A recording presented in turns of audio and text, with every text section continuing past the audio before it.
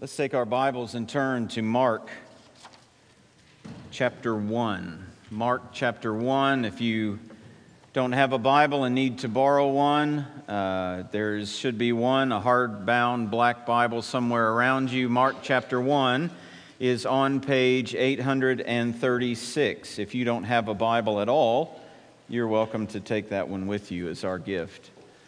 Mark chapter 1, we're going to read the first 13 verses.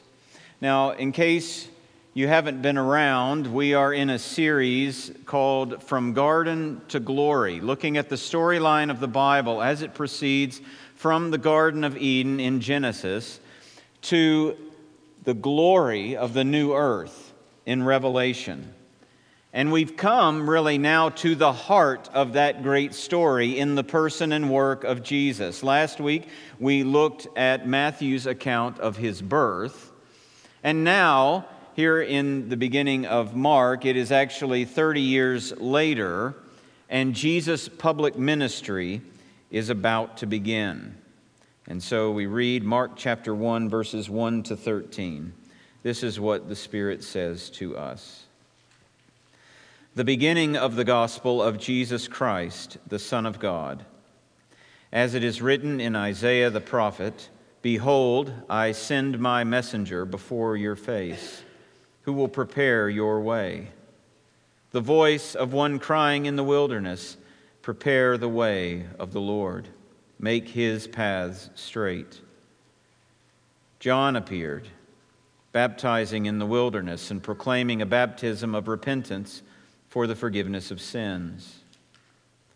And all the country of Judea and all Jerusalem were going out to meet him and were being baptized by him in the river Jordan, confessing their sins. Now John was clothed with camel's hair and wore a leather belt around his waist and ate locusts and wild honey. And he preached, saying, "After me comes he who is mightier than I, the strap of whose sandals I am not worthy to stoop down and untie. I have baptized you with water, but he will baptize you with the Holy Spirit." In those days, Jesus came from Nazareth of Galilee and was baptized by John in the Jordan. And when he came up out of the water, immediately he saw the heavens being torn open and the Spirit descending on him like a dove. And a voice came from heaven, "You are my beloved Son. With you I am well pleased." The Spirit immediately drove him out into the wilderness, and he was in the wilderness 40 days, being tempted by Satan. And he was with the wild animals, and the angels were ministering to him. Let's pray together. Our Father, we come now to your word. Words that you have spoken by your Spirit through your chosen men who wrote them down. And we come asking for the help of your Spirit that we might hear them and understand them clearly, that you might press them on our hearts so that we might think differently, believe differently, live differently. We ask it all in the name of Jesus Christ, our Savior. Amen. It was 14 years ago, not exactly to this day, but it was 14 years ago that I first opened up the Gospel of Mark in this pulpit as we began what ended up being a year-long series in the Gospel of Mark. So it has sentimental value for me to come back to Mark here on this anniversary of that time. But as you read the Gospel of Mark, one of the things that you'll find is Mark essentially wants to press home three things. He wants to press home who Jesus is, and press home why it is that he came, and thirdly, what it means to follow him. Now, I didn't come up with that. That was helpfully summarized by Rico Tice, a British evangelist, but I can't read Mark any other way now because I see it everywhere. Who Jesus is, why he came, and what it means to follow him. Now, in our lives and in our workplace and in a whole host of places, we all know that character matters. Character matters especially when you are expected to trust someone else. Nobody wants to be lied to. Nobody wants to be misled. Nobody wants to be used or manipulated or cheated. So that's why we teach our children that character matters when it comes to the friends that they choose. You know, the one who walks with the wise grows wise, but the companion of fools suffers harm. Character matters in the folks who handle our investments, right? Character matters in those who serve our city as police officers. Character matters in every realm of leadership, whether it's in locker rooms or schools or businesses or churches or even to the highest offices of the nation. I mean, my goodness, every parent who has ever hired a babysitter knows character matters. So when we hear the Bible tell us that we are to trust Jesus, that we are to follow Jesus, that we are to obey Jesus, that we are to imitate Jesus' way of living, then you know what? Jesus' character matters. Who He is matters. And in the very first verse here, Mark says, the beginning of the gospel of Jesus Christ, the Son of God. Now that is not just a one-liner, like a one-off. This is the theme of his whole gospel. Mark wants us to read the entire gospel, all 16 chapters, and he wants us to come to the end of it and think back on all that we've read, all that we've seen Jesus do in His life, in His ministry, in His teaching, in His death, in His resurrection. And he wants us to come to the same conclusion that the centurion came to when he watched Jesus die. In chapter 15, that centurion says, "Truly, this was the Son of God." That's Mark's goal. So when you read Mark, just know that it's not just, you know, I don't like reading history books that just are dates and places, and they read very stale and sterile. I like histories that make a point, that tell a story, that do something, that try to get you to think something. Even if I don't think it at the end, I want them to at least try to make me think it. And that's what Mark's doing. He wants us to believe in the depths of our being that Jesus Christ is the Son of God. That He's the Christ and that He is the Son of God. You see, we need to know this Jesus because we're called to follow this Jesus. In fact, that is the call you hear Jesus give over and over again. In chapter 1, verse 17, if you just let your eye glance down to it, He runs into some fishermen, and you know what He says to them? "Follow me, and I will make you become fishers of men." Chapter 2, verse 14, He runs into Levi, the son of Alphaeus, sitting in his tax booth, and He says, "Follow me."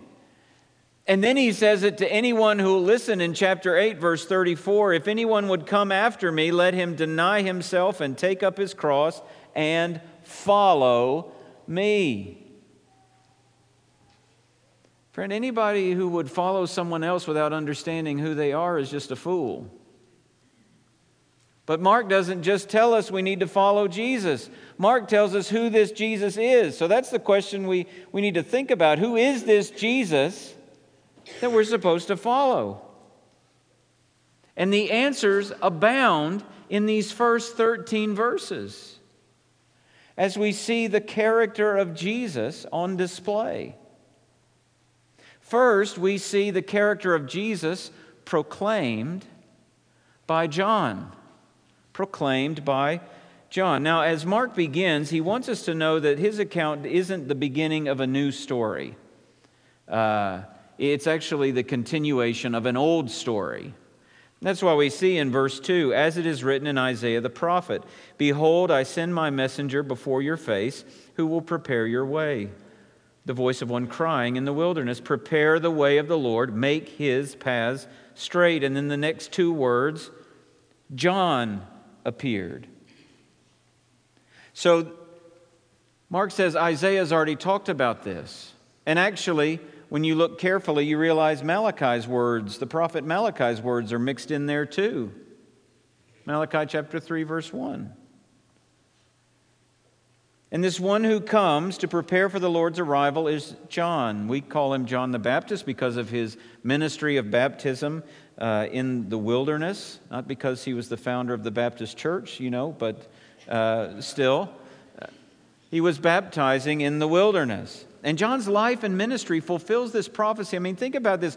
Hundreds of years before John is even born, God inspires Isaiah and Malachi to speak about him. He must hold a great place in the story. John is a great prophet. I mean, look at his influence. Verse 5, all the country of Judea and all Jerusalem were going out to him and being baptized by him in the river Jordan, confessing their sins. The crowds are huge. The lines for baptism are long. The confession of sin is an ongoing sound that rivals the river next to it. All these people coming to be baptized. Now, baptism in that day was typically reserved for Gentiles who wanted to convert to Judaism. It was a way that they recognized that they were unclean and needed to be cleansed. But what is so shocking here is that it's not just Gentiles out by the river. The Jews in Jerusalem are coming out so that they can be baptized, so that they can prepare for the coming Messiah. We don't just look at his influence, look at his clothing. Verse 6, John was clothed with camel's hair and wore a leather belt around his waist and ate locusts and wild honey. Now, if your friend did that, you'd probably look at him sideways a little bit. And you got to ask, why in the world does Mark tell us this? And why in the world is John dressed this way? Well, the answer is that his getup, his clothing, connects him to the Old Testament prophet Elijah. As you can see in 1 Kings 19, I believe. Elijah wears this same stuff. The camel's hair. The leather belt. And actually what's really compelling is that Malachi, the prophet Malachi, has said that there was going to come a kind of second Elijah who was going to prepare the way for the Christ, the Messiah, the Savior. Listen to Malachi 4. Behold, I will send you Elijah, the prophet, before the great and awesome day of the Lord comes, and he will turn the hearts of fathers to their children and the hearts of children to their fathers. Now, what's great for us, because sometimes we have trouble connecting the dots in the Bible, we don't even have to connect these dots. Because an angel comes to visit John's father before he is even born, to say, this is the one that the prophet spoke about. Listen to what the angel says to John's father. Luke 1:17. He will go before him, he meaning John, will go before him, the Christ, in the spirit and power of Elijah, to turn the hearts of the fathers to the children. And bells should be going off in all of the Bible readers' minds. We've heard about this one. So we see his influence. We see he's great because of his clothing. He's actually fulfilling this. I mean, we look at him and he's a great prophet. And actually Jesus said, I tell you, among those born of women, none is greater than John. This is a great man. If John is coming to town and there are VIP tickets to get to speak with him, the people would line up to do that. They want to know who this guy is. They want to get baptized by that guy. But then listen to what he says. This great prophet. Verse 7, after me comes he who is mightier than I, the strap of whose sandals I am not worthy to stoop down and untie. I have baptized you with water, but he will baptize you with the Holy Spirit. This one who is coming is greater, mightier. And John says he's not even worthy to stoop down and untie his sandals. This was the most demeaning job a servant could have. In fact, a Jewish servant could opt out of it because as a Jew, that is beneath them. And John, this great prophet who fulfills Scripture, who gathers crowds, whose ministry is magnanimous, says, I am not even worthy to untie his sandals. All I can do is put you in water. Do you realize what he's going to do? This whole baptism of the Holy Spirit, it's not just going to be external. It is going to renovate and revolutionize your soul.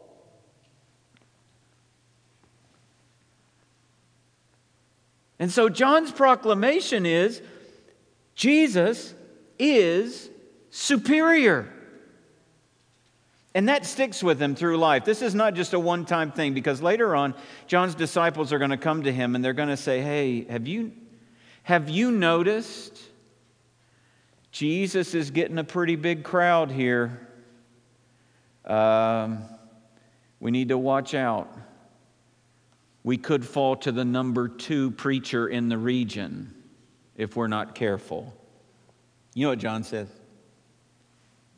He must increase, but I must decrease. If you wonder where to look for an example when Jesus says that greatness is seen in service and in humility, look to John the Baptist. Jesus is superior. And it's not just John that says it, the whole New Testament says it. In fact, if you just plant yourself in the book of Hebrews and read through it, Jesus is superior is a pretty good summation of a lot of what is said there. The angels are great, but Jesus is superior. Moses is great, but Jesus is superior. The Old Testament priests were great, but Jesus, our high priest, is superior.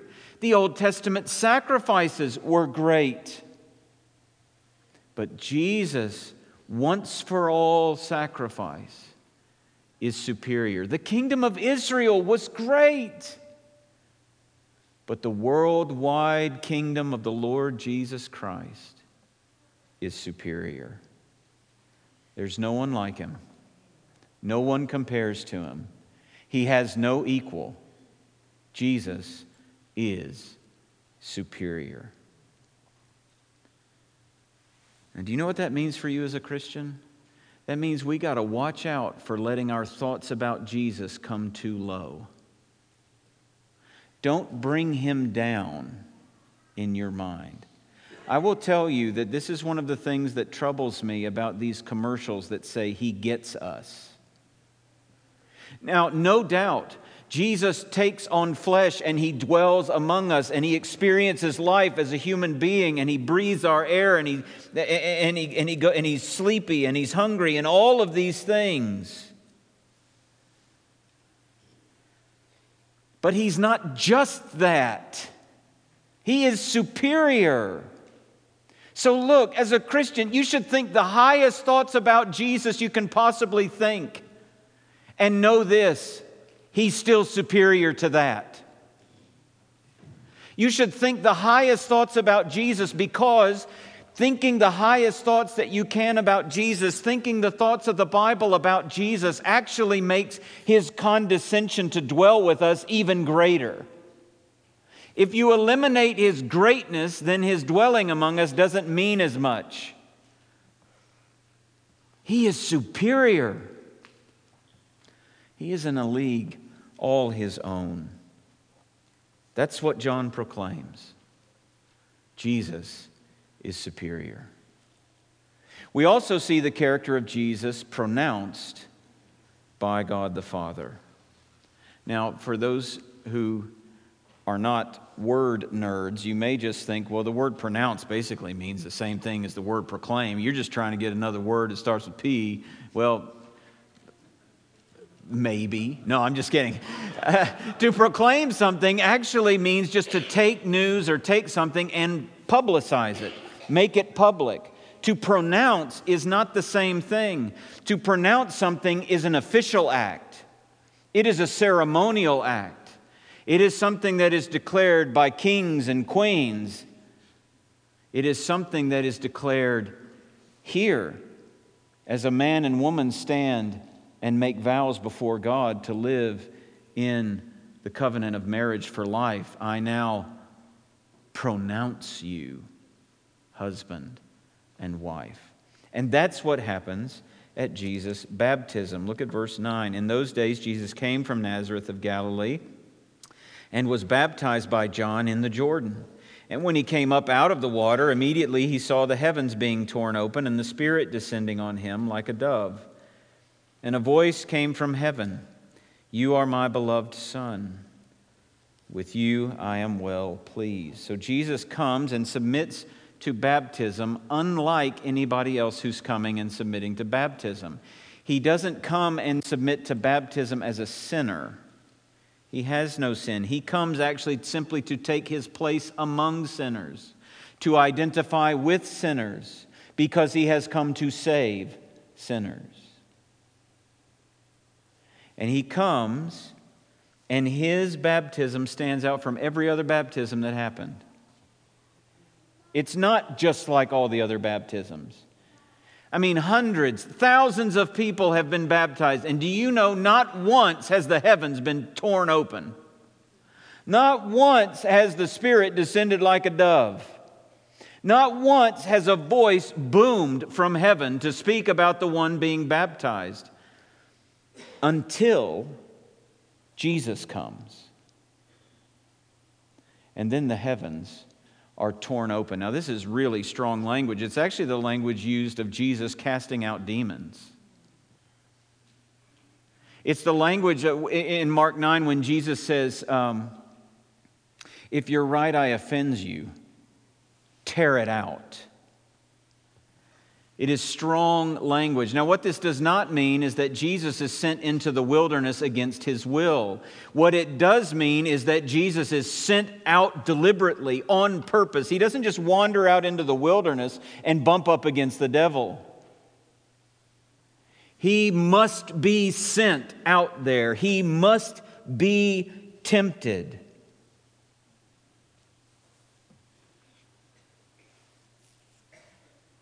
I skipped ahead, didn't I? I did. That's not about baptism. Nobody's interrupting me. You have to interrupt me. But so let's just go there next, okay? So let's stay with his temptation. He is sent out into the wilderness in order to be tempted. This same Spirit is the Spirit that descends at his baptism. The heavens are torn open. Violent language. Violent. It's like ripping open the curtains, right? You stand there, the curtains are shut, and you go, whoosh. That's the kind of thing that happens. It's torn open. It's the kind of thing Susan likes to do in the morning. Throw open the curtains, open the blinds, throw open the windows, let the house fill with fresh air. Well, that's the kind of thing, that's what God the Father does here. He tears open the heavens, and the breeze of the Spirit blows on Jesus' baptism. He descends like a dove, and he comes and he rests and he marks Jesus. He anoints Jesus. Jesus is the anointed one. That's what Messiah means. That's what Christ means. In the Old Testament, prophets are anointed and priests are anointed and kings are anointed. And here at his baptism, Jesus is anointed because he is the prophet. He is the priest. He is the king. And then a voice comes from heaven, and God the Father speaks, "You are my beloved Son." Now later, this same voice is going to speak to Peter and James and John on the mountaintop. "This is my beloved Son." Now there are different ways that we can talk about being a son, isn't there? There are different ways, aren't there? So one thing is if I say, "I am son of," and then I say my dad's name. If I say, "I am son of Harold," what I can mean is that I am part of his family. That could be a genetic statement, a biological statement, an adoption statement. I belong to that family, right? But it can also, when you use that son language, it can also be a way of talking about likeness. So just last night, we had 3 couples and their small children over, and we were all eating, and I stepped into the kitchen for a moment, and I heard from the other room, "She is her mother's daughter." Now, we all know what that means, don't we? That means she's like Mom in mannerisms, in characteristics. We can use that language that way, and that language is getting us toward what this son means. But Jesus is not son in the sense that he is like the Father. There is a uniqueness to this language about being son. Hebrews 1 says he is the exact imprint of his nature. Colossians 1 says he is the image of the invisible God. In John 14, Jesus said, "If you have seen me, you have seen the Father." In fact, the Bible says if you don't have the Son, you don't have the Father. To be called son is to say that Jesus is God, and the Jews of that day knew it. Listen to John 5. This was why the Jews were seeking all the more to kill him. He was even calling God his own Father, making himself equal with God. Jesus is not the Son of God in the same way that I am son of Harold. He is not the Son of God in the same way that I might say I am my Father's son. He is the unique Son of God because he is God in the flesh. This is what is being pronounced. Other religions have their teachers, have their prophets, have their priests, but none have God incarnate. Jesus' deity sets Christianity apart from everything else. So don't fall for the line that all religions basically teach the same thing. Now, it is absolutely true, and when your friend says that, you need to acknowledge that it is true that there is some overlap in moral and ethical teachings. That's true. But it's not completely true. Because Jesus Christ is the Son of God, and no one else says that.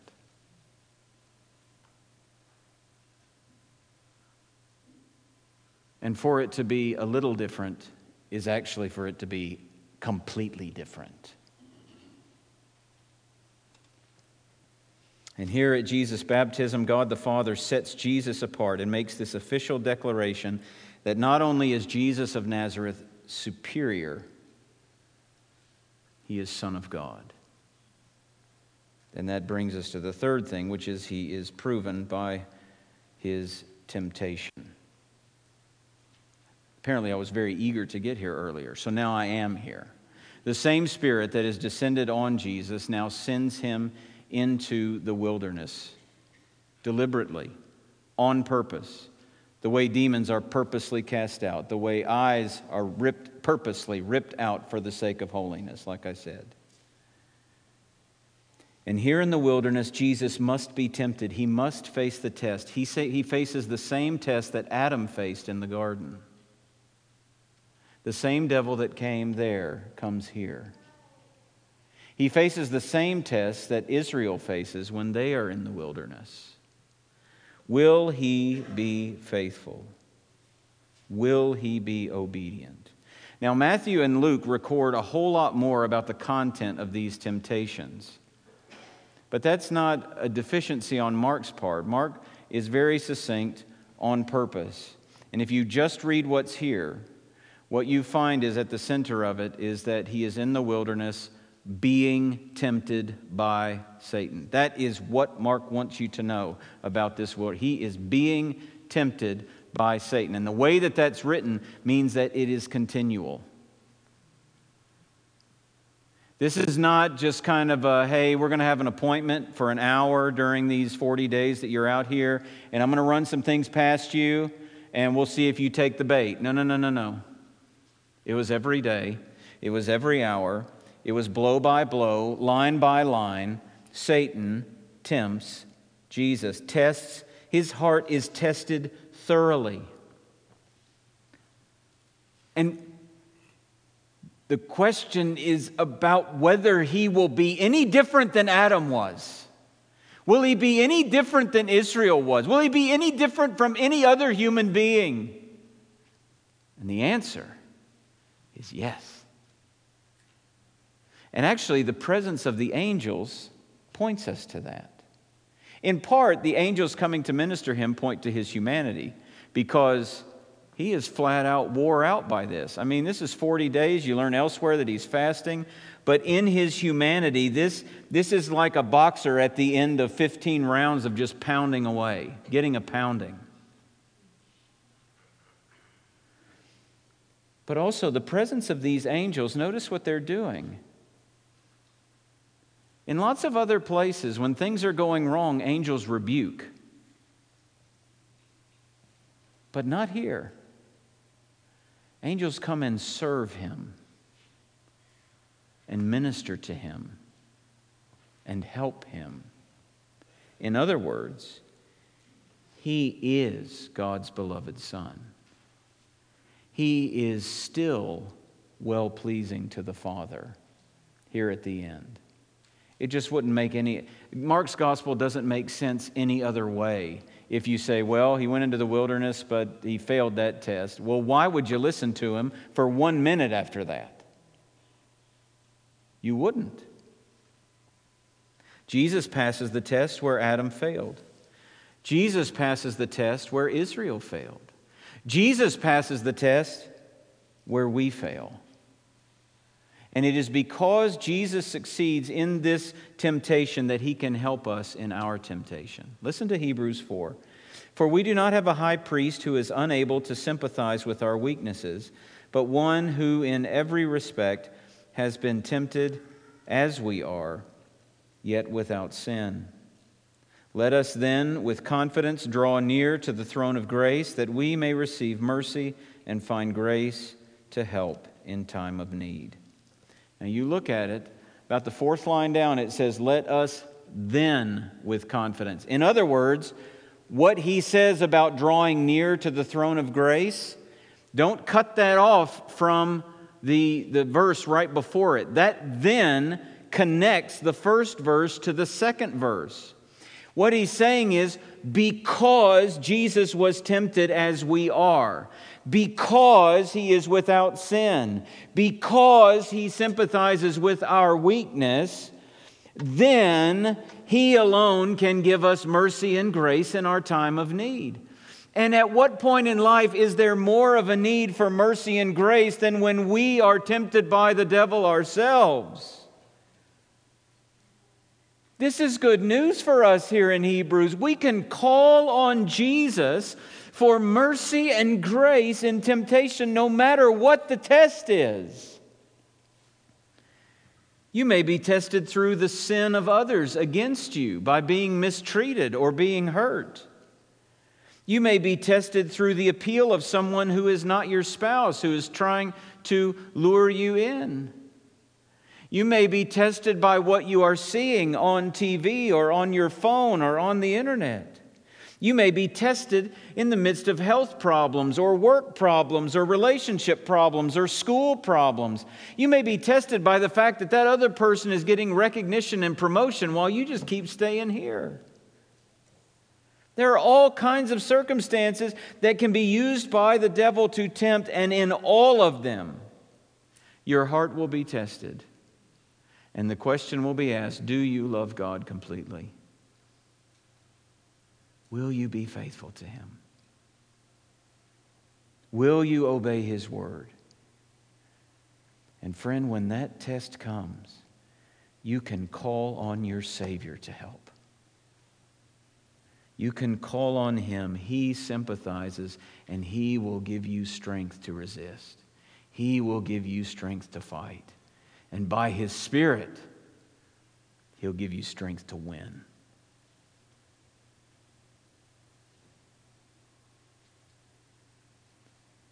We are so good in the midst of temptation of thinking that we just need to really try harder.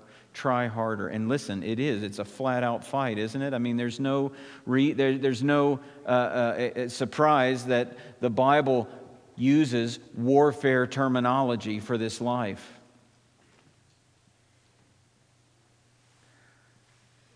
But the temptation to sin, whether it's in retaliation, whether it's in anger, whether it's in cheating your workplace,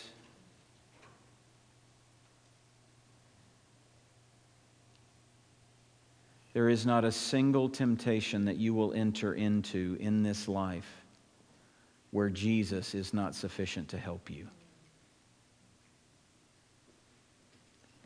Get that into your soul, dear friends. There is not a single temptation in this life where Jesus is not sufficient to help you. This is why, as an aside, when even a pastor of a humongously large church stands up to talk about the pervasive sin regarding sexuality and gender in our culture, and he says resisting it is not sustainable. It's not a sustainable strategy to resist sin. Any pastor or teacher who tells you that you must make accommodation for certain things because it is simply not sustainable to keep fighting against it, any pastor or teacher who tells you that, turn them off. Leave it immediately. Because what they are saying is, greater is He who is in the world than he who is in you. Greater is the temptation than the Spirit.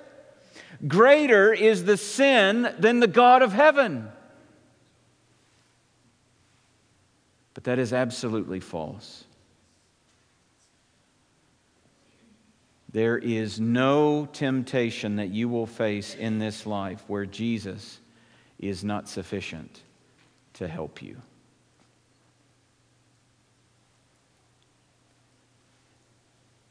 But actually, there's something even bigger that Jesus' success in temptation points to than His capacity to help us. And that is that as Jesus resists all temptation, remains free of sin, it testifies that He alone is qualified to be our Savior. He alone is qualified to be our substitute. He alone is qualified to make the sacrifice that we need. You see, in the Old Testament, only spotless animals could be used for sacrifice. The problem is that there is no real substitute for a human being that can be found in an animal. And so what humanity needs is a spotless human being, and that's what we have in Jesus Christ. Jesus is the sinless Son of God whose death on the cross is the God-ordained sacrifice that we need so that atonement can be made, so that forgiveness is secured, so that reconciliation with God is made sure. Jesus' success in the wilderness in temptation proves His character as the only Savior of the world. There's a lot said in 13 verses, isn't there? The question I asked at the beginning is this: who is this Jesus that we are called to follow? And Mark answers, He is the supreme, sinless Son of God, our Savior. This is the Jesus we must follow. This is the Jesus who tells us to leave everything else behind and give total allegiance to Him. so that whether you're at school or you're at work, we follow Jesus. Whether you're in private or in public, we follow Jesus. Whether you're single or you're married, we follow Jesus. Whether you're a child or an adult, we follow Jesus. Whether life is marked by joy or sorrow, we follow Jesus. Whether this body flourishes or is failing, we follow Jesus. Not because circumstances commend him to us, but because his character demands it of us. We follow Jesus. And if you are not a Christian, you are not following Jesus, maybe you're even just checking things out. The question really at the end of the day is not whether you want to live a better life. Because I don't know anybody who wouldn't say they want to live a better life in some way. The question is, what will you do with Jesus? What will you do with this Jesus? A number of decades ago, C.S. Lewis captures the alternatives well in answering the idea that some had put forward of Jesus just being a great moral teacher. And in response, he writes this: "A man who was merely a man and said the sort of things Jesus said would not be a great moral teacher. He would either be a lunatic on a level with a man who says he is a poached egg, or else he would be the devil of hell. You must make your choice. Either this man was and is the Son of God, or else a madman or something worse. You can shut him up for a fool, you can spit at him and kill him as a demon, or you can fall at his feet and call him Lord and God. What will you do with Jesus?" Let's pray. Father, how we thank you for these words, for revealing your Son to us. Thank you for speaking to us fully and finally in Jesus Christ.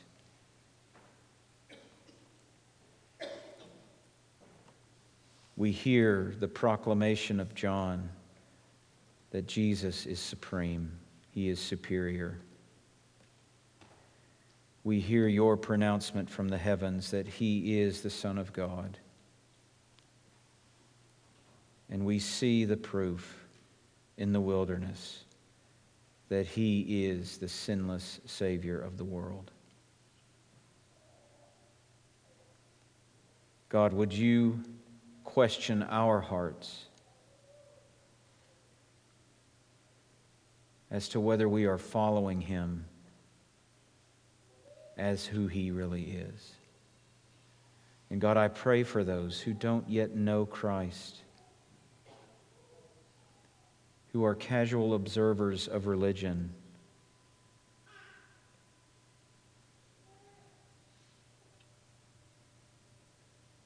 God, would you press that question home to them? What will you do with my son? And God, in your grace, would you open their eyes to see him as the supreme, sinless Son of God who will save them when they call on him? Make it so, Lord. In Jesus' name, amen. Would you stand? We're going to